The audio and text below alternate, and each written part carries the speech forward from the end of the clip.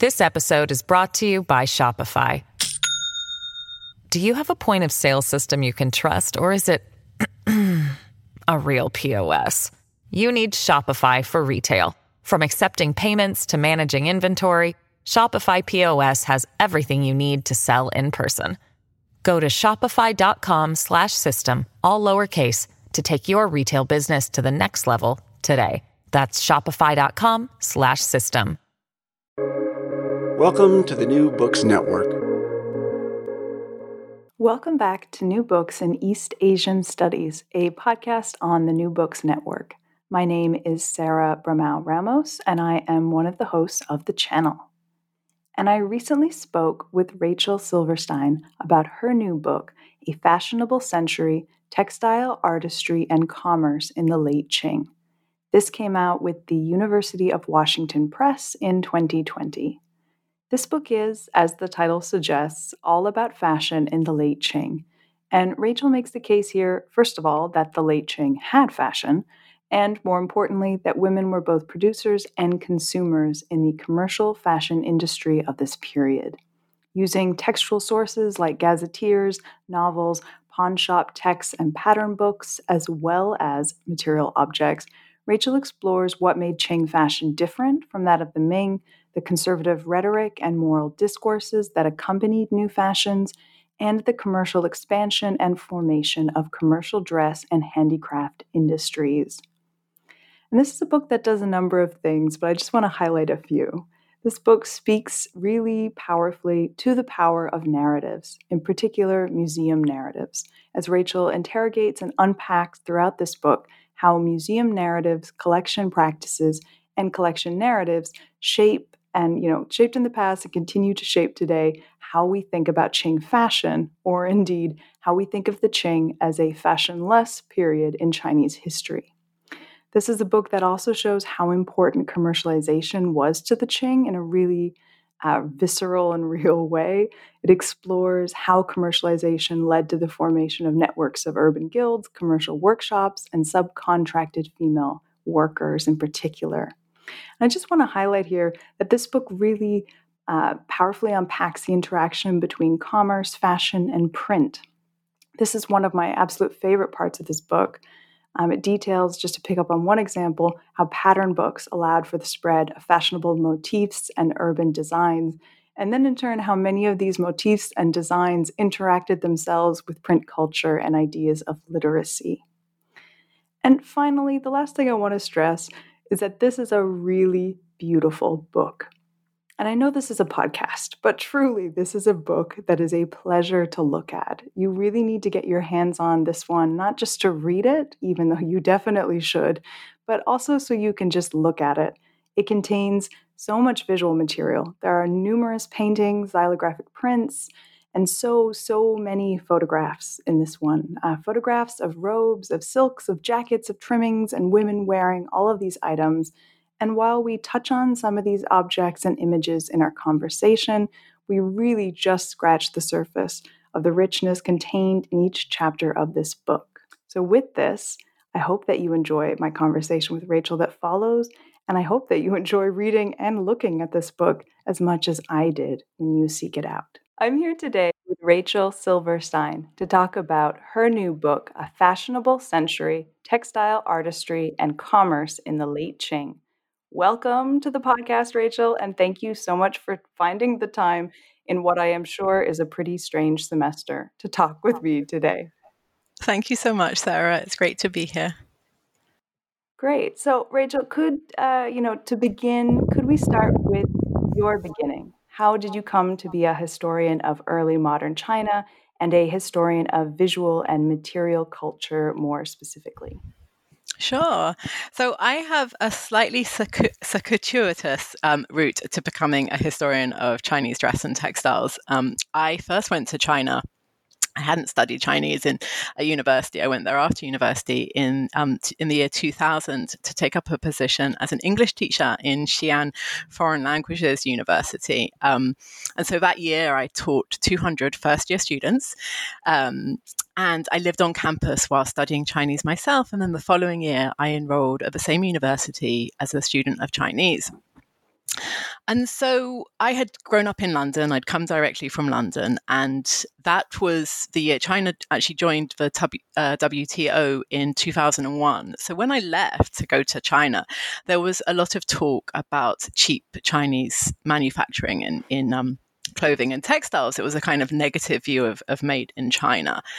And so I went to Xi'an, and it was obvious that textiles were very much part of the local economy. But it was quite different to that impression of cheap Chinese manufacturing, particularly, of course, in museums and in temples where I used to visit. And there was this obvious history of thousands of years of production of beautiful, beautiful fabrics. And then there was also another place where I used to visit a lot, which was this big textiles market. It was like this huge square building filled with cotton sellers and brocade sellers and gauze sellers. And I used to spend a lot of time there. So all of this left me with this big interest in China's textile history. And when I returned to London for graduate study first, for my master's at the School of Oriental and African Studies, and then later the PhD at the University of Oxford, this idea of textile specialities was kind of foremost in my mind. So that was my route into academic study of Chinese textiles. Great, but with that, I mean, I'm interested to hear you say that China and Chinese manufacturing was really what got you into this, because of course manufacturing and the commercial side is very much alive and well in this book. But when you were talking about it, I wouldn't have been surprised if your story had ended with you studying China today, modern China, and this is really a book about the Qing. So I'm wondering what brought you to this period. How did you get pulled back into the Qing in particular? Right. Well, I think it was really very much the museum.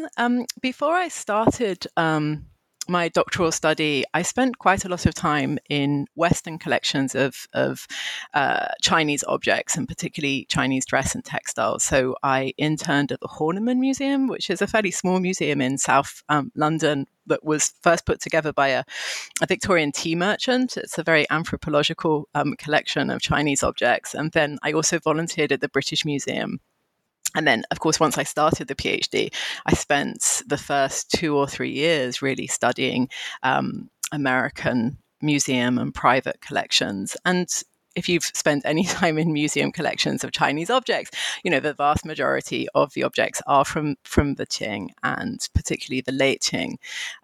So that was really what drew me in, and what interested me so much was the way in which they'd been collected and the way in which they'd been framed. Fabulous. So I know we're going to talk a bit about how these objects have been, collected and framed. But before that, I wonder if we could follow what you were saying there about some of the research that you were able to do in museums and collections, because you list out a really, long list in your acknowledgments of museums in the United States and China, of course, but also in Canada, France, and the UK that you were able to, get into and to access in doing the research for this book. So could you talk a little bit more about some of the research that you did? And with that, I'm wondering if there's, one collection in particular that was important to you in doing the research, or even writing for this book. Well, I mean, if you've read my acknowledgements, you'll probably know that it would be difficult for me to choose just one. I mean, it was such a great opportunity for me to say thank you, because if you work on objects, you are so dependent on museums.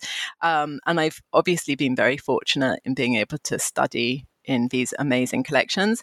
I think probably my best memory would be that of the time spent in the Royal Ontario Museum, because I spent several months there as the Gervers Fellow.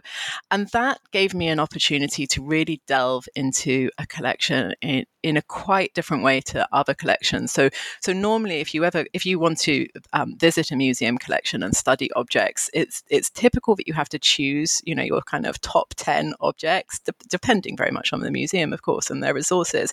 But, maybe you can spend a few days there and you have to choose, and you rely on searching the catalogue. And it's a very different experience to be able to enter into a collection every single day and really, really delve into it and get to know it in that way. And the ROM has this really fabulously comprehensive textile collection. They have a very interesting collection of Chinese textiles. So I think that's probably my best memory.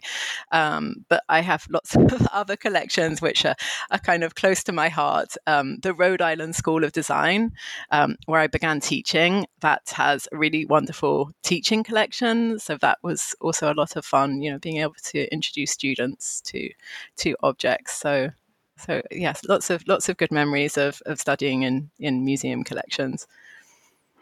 Yeah, and for more and for the full complete list, see the acknowledgement. Yes, yes, absolutely. Great. So, I mean, as we've sort of started pointing at here, at its most basic level, A Fashionable Century is about clothing and textiles and dress in Qing China. And as a way of getting further into it, I'm hoping we can touch on some of the methodology that the book uses. Because you point out in the introduction of this book that when it comes to the study of Chinese fashion, there is a bit of a divide between the object-centered methods of the curator-collector and then the document-based economic or cultural history of university academics. And this book is kind of doing a lot of work to sit in the middle and to pull across from both sides. So your book uses textual sources, so gazetteers, novels, pawn shop texts, and pattern books, to name my personal favorite, as well as material analysis of garments from a number of different collections, including the ones you just touched on. So could you talk a little bit about why it was important for you to write a book that did cross this divide? And in particular, what did the study of objects, the material archive of dress, textiles, and embroideries in particular, bring to this? Well, so as I said, the starting point for my work was really the museum collection. And having spent all this time in Western museum collections, I began the project with these two kind of features of that scholarship that really fascinated me. So if you look at 20th century scholarship of Chinese textiles and dress in museums, there are two really interesting assumptions. So the first assumption is that Chinese dress should be classified as art. So if you contrast that to, say, Western categories of art and the Western rooms of art, these are filled with paintings or drawings and prints, whereas in the Chinese room, that the objects might span religious sculpture, porcelain, and of course also dress and textiles. And yet, from my reading, even at the early stage of the PhD, it was obvious that dress in Chinese society and Qing dynasty society had never been conceptualized as art. So I was really interested in that kind of categorization that dress was a form of art, and I wanted to explore its kind of historical contingency, the way in which it had formed.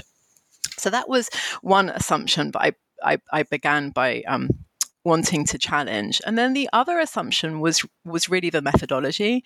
So if you look at these classic 20th century accounts of Chinese dress, the methodology is really entirely formal. There's this idea that we can know all we want to know about the object just by looking at it, right? That you can look at that, you can understand the fabric and the textile technique, and especially the auspicious motives and the symbolism and the color, and that can tell you everything.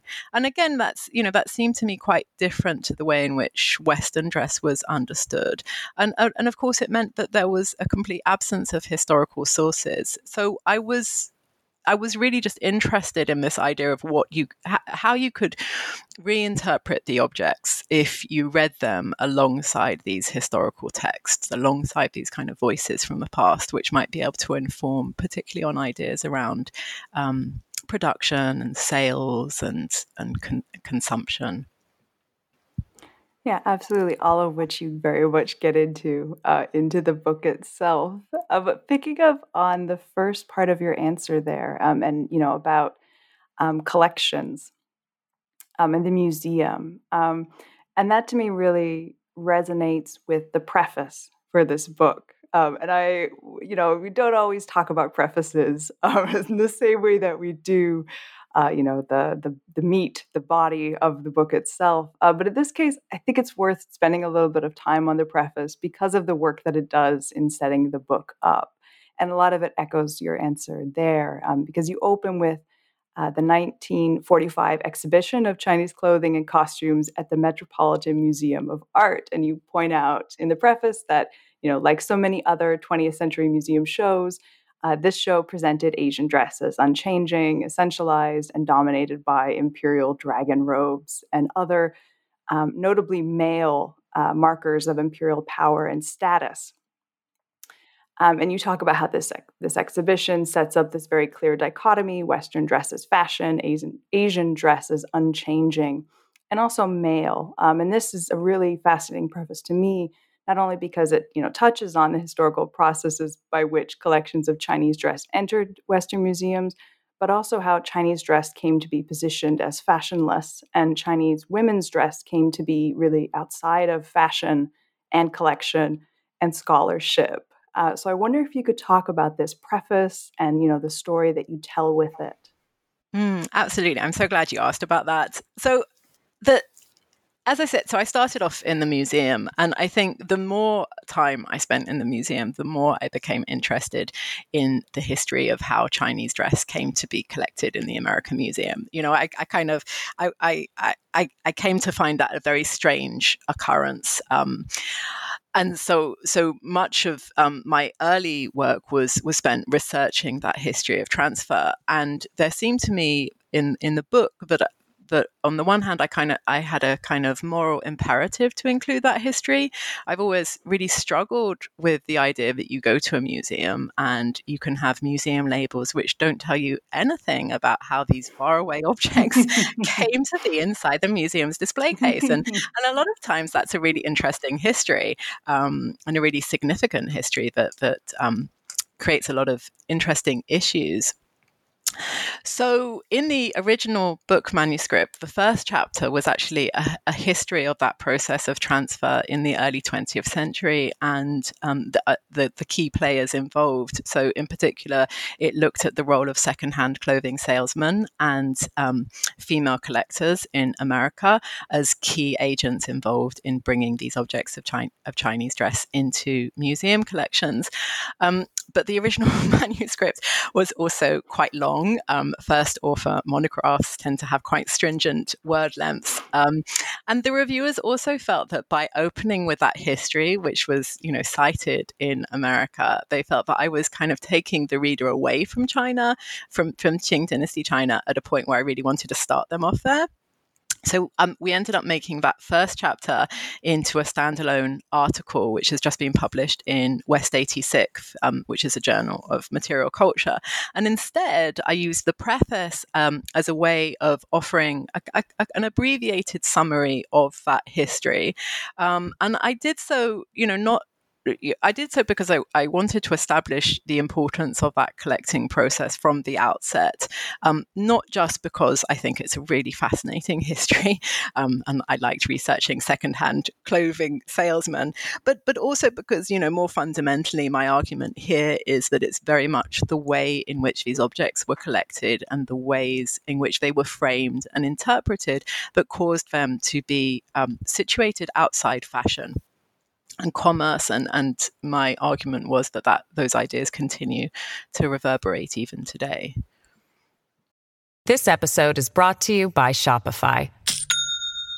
Do you have a point of sale system you can trust, or is it a real POS? You need Shopify for retail. From accepting payments to managing inventory, Shopify POS has everything you need to sell in person. Go to shopify.com/system, all lowercase, to take your retail business to the next level today. That's shopify.com/system. I'm fascinated that this preface was never really intended to be. So in sort of in continuing to look under the hood a little bit, because you mentioned that, the original manuscript was very, very long and that some of it had to be changed and chopped. And that is, as you might imagine, a story that I've heard many times on this podcast. Sure.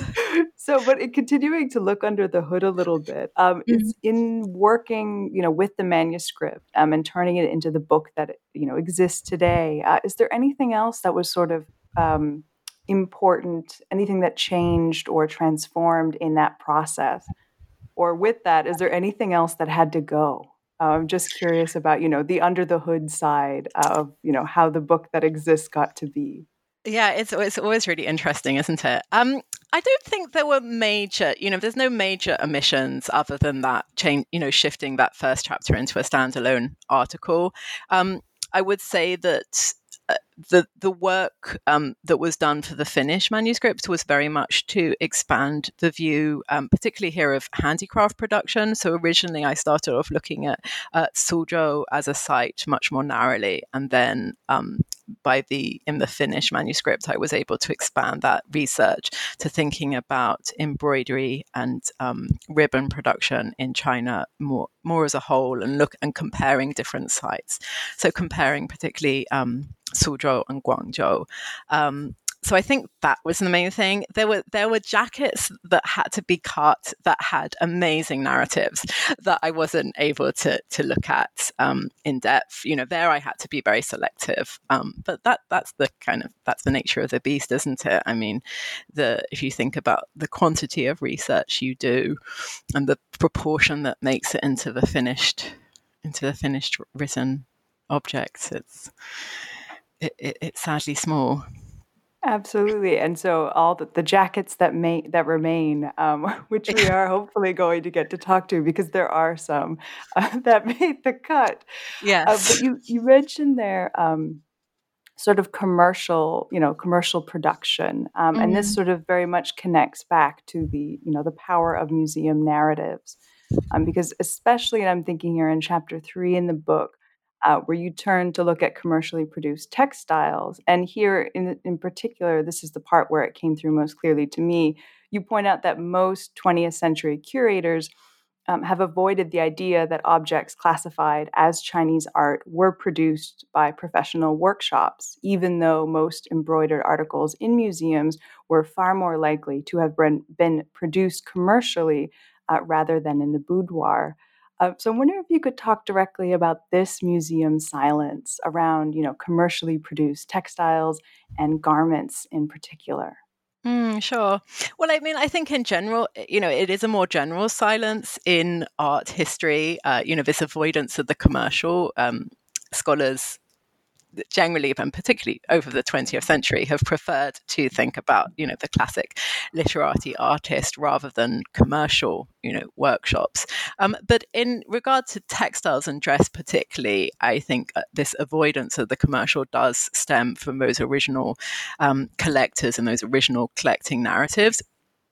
Because if you look at it, it is very clear that this collecting is an elite pastime, and I have these great examples of these well-to-do ladies who trot off to China to collect examples of Chinese dress. There's a lovely example of a Chicagoan collector who is called Lucy Calhoun, and she goes to Beijing in 1912, and she basically writes home to her buddies who they're in this society called the Antiquarians, who are made up of, quote marks, socially prominent women, and she says, why don't you send me some money and I can buy some Chinese textiles and dress? And that's what they do. And this is one of the founding amongst the founding objects of the Art Institute of Chicago. So it's this very elite pastime, and there are a number of different points of appeal here as to why Chinese dress and textiles are appealing. But there's also very clearly coming through from these collecting patterns this desire for a specific narrative around the imperial, around the elegant gentlewomen. So there's a desire to purchase textiles and dress that are either produced in imperial workshops or else produced by these gentlewomen in their boudoir. So built into this narrative is this avoidance of the commercial, and I think part of this is also tied into collecting patterns in terms the kind of values around age. So what they desire is objects from the High Qing or the early Qing, so kind of Kangxi, Qianlong, Yongzheng kind of objects, rather than the late Qing. The late Qing is really problematic for collectors, even though, ironically, most museum objects do indeed stem from the late Qing. But there is this desire for an object that is produced, purely for around ideals of art rather than ideals of profit and commerce. Could you unpack that a little bit, maybe just for listeners who are not so familiar with this period? What is the problem with the late Qing? If you're a collector, why is that period so tarnished? So something you really don't want to be associated with. Well, there's this desire. There's a turn to objects to symbolize this glorious Chinese past. I mean, that's really what seems to fascinate Western collectors, is this idea of this lengthy historical Chinese past, the role of the court, the role of the emperor, the ritual, all of these ideas. And 19th century China doesn't really have that. I mean, the empire is obviously collapsing. It's a time of great trouble, of numerous natural disasters and fighting and so on. So the 19th century is not something that collectors really want to think about. They want to think about the glorious historical past and the dragon robes that symbolize that past. Perfect. Thank you for people who are not so familiar with this, for sort of for expanding on that. With that, let's expand on, what the book sort of looks at a little bit more. So here, I'm just going to lightly summarize each chapter. So this book unfolds over 5 chapters. The first looks at fashion in the Qing and what really made it distinct from that of the Ming, and in particular, the Qing fashion for embellished and trimmed garments. Chapter 2 looks at the wave of conservative rhetoric and moral discourses that accompany these new fashions. Chapter 3 touches on, and this is something we've spoken a little bit about already, touches on who it was that did the embellishings and charting the commercial formation and expansion of commercial dress and handicraft industry. Chapters 4 and 5 then form the second half of the book, and these 2 chapters take on a little bit of a different approach. They look at how the shift to a commercial consumer and environment impacted dress objects in the Qing. So chapter 4 looks at how narrative images from popular plays and novels ended up on clothing, in large part thanks to printed books like pattern books, again, my personal favorite. Chapter 5 explores literariness as a fashion trend. That is how the aspirational ideal of literacy was presented through clothing. And really, throughout the book, there's sort of, it's in the title itself. Throughout the book, there is a strong emphasis on the commercial and sort of the commercial world that exists for clothing, the expansion of commercial dress networks. So in thinking about this as being such a central core of the book, could you talk a little bit about this? What do we see during this period really happening to clothing? Sure. Well, I mean, focusing on the producer and particularly focusing on the networks of producer and the formation of groups, so these guilds in particular and workshops, allowed me to bring in that angle as a way of explaining the development of these changes, in particular, of course, this shift towards ribbon and trimming embellishment, but more fundamentally, this shift towards modular aspects of fashion. So easily added aspects, the roundels, the sleeve bands, the collars, things that were easy to add and easy to take away. And it allowed me to talk about the networks and the ways in which ideas and imagery might have traveled through those networks. And it allowed me to talk about women as producers, which, otherwise it was very hard to get to. It's much harder to talk about women as consumers. And it allowed me a way of trying to restore female producers to this picture. Great. And you talked there about, trimmings. And this, I think, really brings us to, we've already talked about the idea how this book dismantles the notion of Chinese dress as being fashionless. And this book is also doing a lot of work in terms of how it thinks and presents the Qing period. So you've already talked a little bit about how, the late Qing is not traditionally seen as a period of time of which there is much great fashion. And I think that I'm sure you could probably say the same for the Qing on the whole. And what this book really complicates, I think, is our understanding of what is going on in this period in terms of fashion. And you flesh out what is unique about fashion in the Qing. And this comes down to, as you just said, embellishments, woven ribbons, embroidered borders. Um, and I think it's important to note that these trimmings that you talk about are not just frivolous or inconsequential add-ons. They mattered to their wearers, but they also allow you to explore, as you've just said, the commercial handicraft industry that opened up around trimmings, an industry that employed female countryside embroiderers. They also allow you to talk about the place of narrative in the Qing. For many of the garments you look at use narrative decorative forms. And it also allows you to look at the spread of fashionable motifs and designs beyond commercial centers through, things like pattern books. So there's a lot going on here with trimmings that allows you to talk about commerce, print culture, and culture more generally. So I'm wondering if there's anything that you want to stress to listeners here about the importance of embellishments in Qing fashion. Sure. Well, I think, as a number of historians before me have pointed out, one of the reasons why fashion history struggles as a whole with conceptualizing the changes in Chinese dress as being that of fashion is because they don't look like the changes in European fashions. And so speaking generally, there's less emphasis on silhouette and tailoring changes and more on changes around color and fabric and trimming.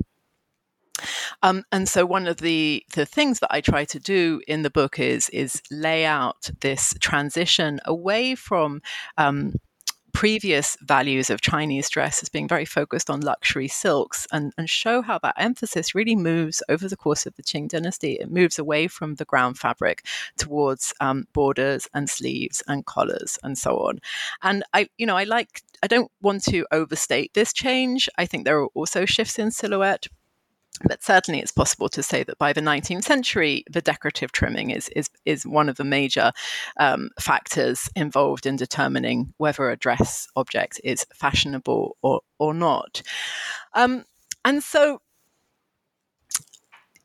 I think that the reason why these objects have been so often ignored is because they are, they kind of, they fly by very easily. They're easy to be ignored. But actually, when you look at their importance, as you said, it allowed me to explore their production and show how these handicraft industries come to occupy very sizable industries. It allowed me to show how they became a site for really quite new subject matter, in particular these popular dramas, and also the literati values around poetry and literacy. So actually, these objects, even though they are so humble, by focusing on them, they allowed me to explore all these different avenues. So for my argument was very much that even though they are so humble, they really are very far-reaching in their importance for Chinese dress and textile history. I really, we've talked sort of around garments that are trimmed with I'm thinking particularly of the jacket with the stitch poetry on it. This is what is keeps on coming up on my mind when you were talking about some of the jackets that weren't included and then some of them that were. That's the one that sticks to me, and I desperately want to ask about that. But before that, in thinking about the Qing, what is so interesting to me as someone who is interested in the Qing is that the trimmings, you talk about trimmings as being something that is sort of appealing to women in particular of all ethnicities, which is something that I don't hear very often in thinking about Qing fashion. You mentioned that, in general, there are some, but not as extensive as in other parts of the world, perhaps. Silhouette changes. And typically when we think of Qing fashion, we think about the different silhouettes that exist for ethnically Manchu woman and an ethnically Han woman. But you talk about trimmings as being and borders being something that sort of that goes beyond, that transcends this a little bit. I wonder if you could talk about how ethnicity sort of works here, or maybe a better way of putting that is how trimmings work over ethnic difference here. Just because this is something that is so central in the Qing and how we think about the Qing. Yeah, exactly. Because the objects of dress have been used to try and maintain those strict, that strict separation of Han and Manchu, and we have this idea that the Han women wore one type of dress and Manchu women wore another type of dress, and never the two shall meet. And actually, trimmings really show how this was a fashionable site in which both groups participate, and I'm able to show side by side these garments and show that even though they're applying them in slightly different ways and in slightly different combinations, but fundamentally they're both participating in this fashion in the same way. And I think my argument is very much that we shouldn't understand this development as kind of just coincidental or just cultural preference, but rather both groups of women are turning to the fashionable trimming because it's an accessible site of fashion. It's something that they can, it's an object that they can buy easily and cheaply. It's an object that allows them to update their garments and so be in fashion. And it's an object that allows them this site for desirable subject matter. And, you meant, and it is also something that is, of course, quite accessible. If you're not buying a garment that has been entirely embroidered, if you're just buying a small piece, or if you're just buying a pattern, it is, of course, something that is accessible to women beyond the imperial court, beyond quite elite women. And this gets us to the pattern books that I love so dearly. So I'm wondering if I could use this then to ask you to talk about pattern books in particular, but more so than that, the diffusion of the way that women, perhaps from not particularly lavish backgrounds, were still able to access these sort of these fashions. Sure. I also love the pattern books very much. And I think one of the reasons why I did love them was because they enabled me to show the way in which their development enabled women of a much wider social and economic background to participate in fashion. And of course, I was also able to show how through these, particularly the embroidery pattern books, ideals around embroidery and, the most admired embroidery forms were able to travel. So particularly the ideal of Suzhou embroidery and Gu style embroidery were able to travel throughout China. And that was something that was really only evident from the pattern books. It's not something that you would see otherwise. And of course, it also enabled me to look at imagery and think about the transfer of imagery and think about these different mediums for enabling that transfer. So, for example, the paper cutouts showing the romance of the Western Chamber, in the same, which also appears in the embroidery pattern books and also appears on dress. So it offers this way of tracing out the movement of these images and ideals through textiles. I think the word tracing is absolutely appropriate. Thinking about pattern books as well. Yeah. So thank you for using that word in particular. So continuing to think about embellished garments. I mentioned that I really wanted to ask you about this, but could you describe for listeners who maybe haven't had a chance to pick up this book and look at it for themselves?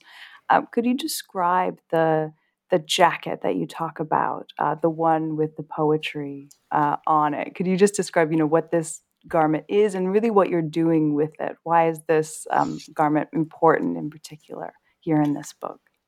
Sure, it's a wonderful garment. It's a garment that comes from the collection of the Royal Ontario Museum, so a collection that I spent a lot of time with, and it's a fascinating garment. It's made up of the main ground is a patterned silk fabric, which was probably made in Nanjing. So it's this classic idea of this valuable silk from a silk specializing city, but the trimmings, which all coordinate, so it's the bottom and side borders and then also the cloud collar, are embroidered with these landscape scenes, and they're interspersed with poetic sections, and these poetic sections contain lines that are taken from classic Tang and Song dynasty poetry.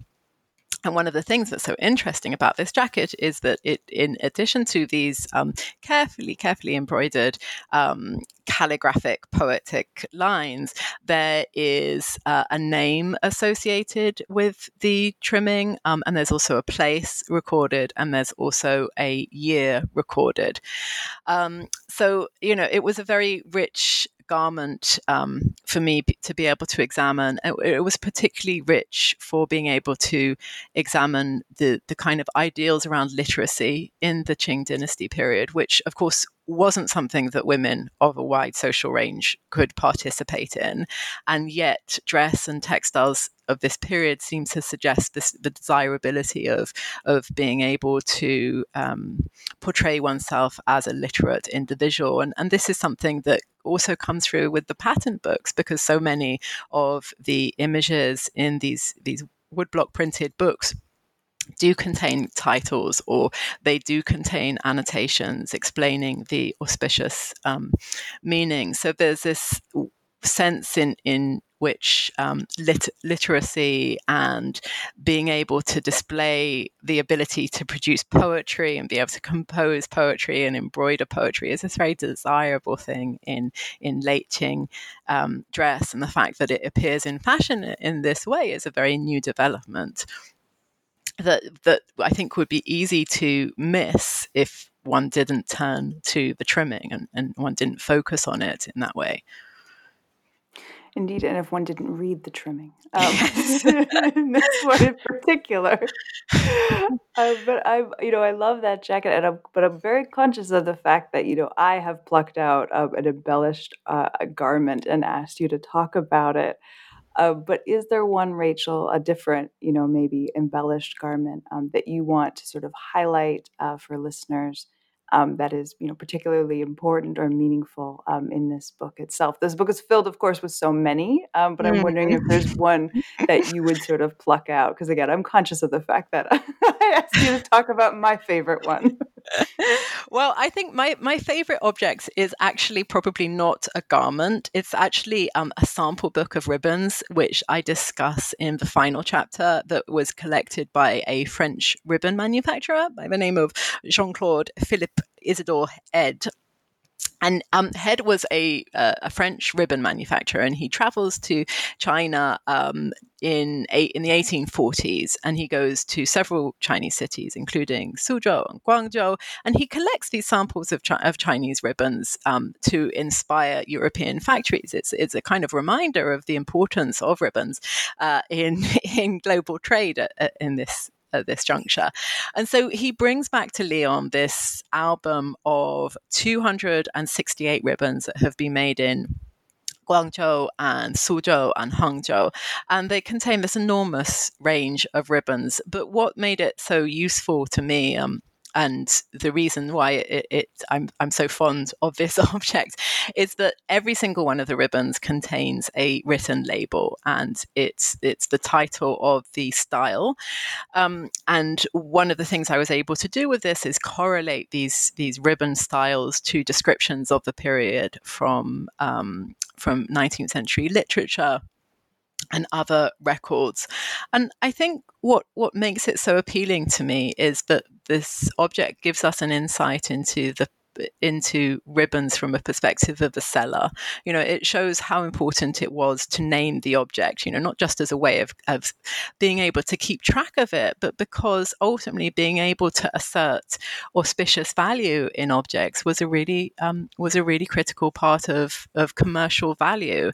It shows how merchants utilized the cultural accessibility of auspicious naming in order to create market worth, which is very difficult to access otherwise, because the merchants didn't necessarily write very much about that process. So it's an object I'm really fond of.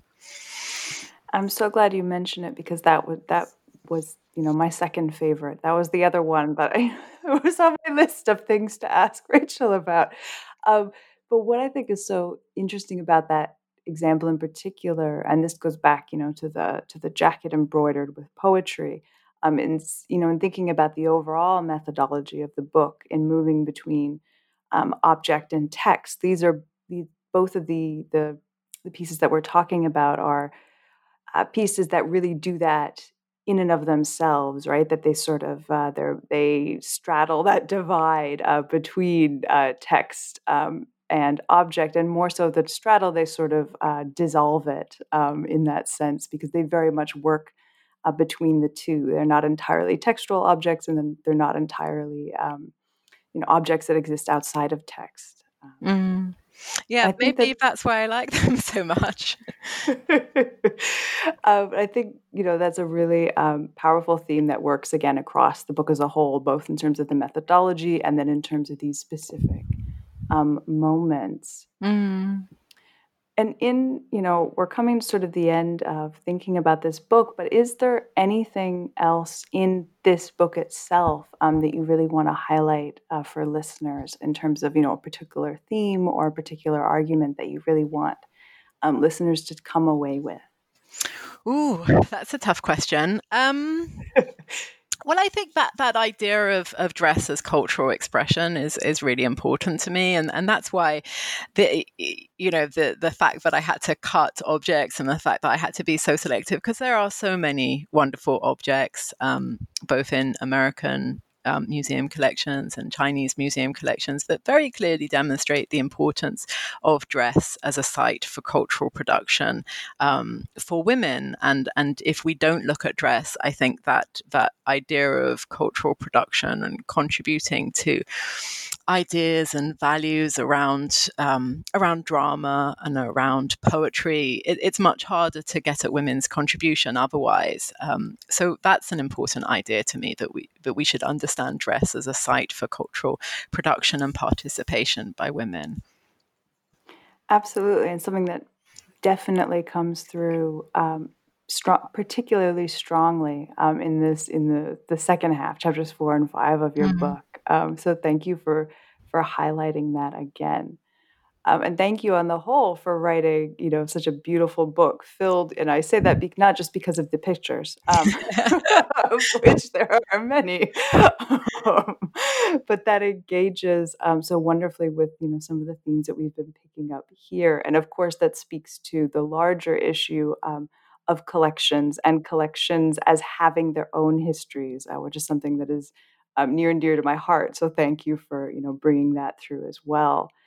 But now that you're finished with this book, and with the article that was initially going to be in this book, as you started off, as you said at the beginning of this conversation, that now exists on, it's on its own 2 feet. But what are you working on next? What is inspiring you now? Well, my new book project really picks up where the first book ended. So right at the end of the 19th century, at this really interesting moment in global production. So in the treaty port cities, in places like Shantou and Yantai, missionaries introduced these new needlework techniques to Chinese women. So they teach them how to do techniques of lace and drawn work. And these are entirely foreign to Chinese textile history. There's no indigenous history of making lace. And they're initially taught as a means of proselytizing. So there's this idea that, come and make lace in our mission workshop and listen while we read the Bible. kind of thing. But what happens in a fairly short time, really 1 to 2 decades by the early 20th century, is that merchants come in and they take over this production of lace and drawn work, and they become very major export industries. And so these industries introduce a new model of textile handicraft export to China. So when a woman in Shantou produced a lace tablecloth to be sold in an American department store, she did so using threads and linens that had been imported from Europe and Japan. She did so working to a design that had been produced by a designer in an American company, and she was largely controlled, particularly the upper levels, by American export companies. So this is clearly a very different model to the model of production that we see in the 19th century and the kind of Canton trade model. And as it's also a model of global production that's much more associated with the late 20th century. And so I'm interested in this earlier manifestation, what it tells us about the formation of a global fashion industry. And I'm particularly interested in the role of gender and domestic production here. These women are not working in factories, they're not centralized, they work from home. So how does the development of gender ideologies that are specific to Republican China really work here to transition embroidery from this pre-modern handicraft to a modern export commodity?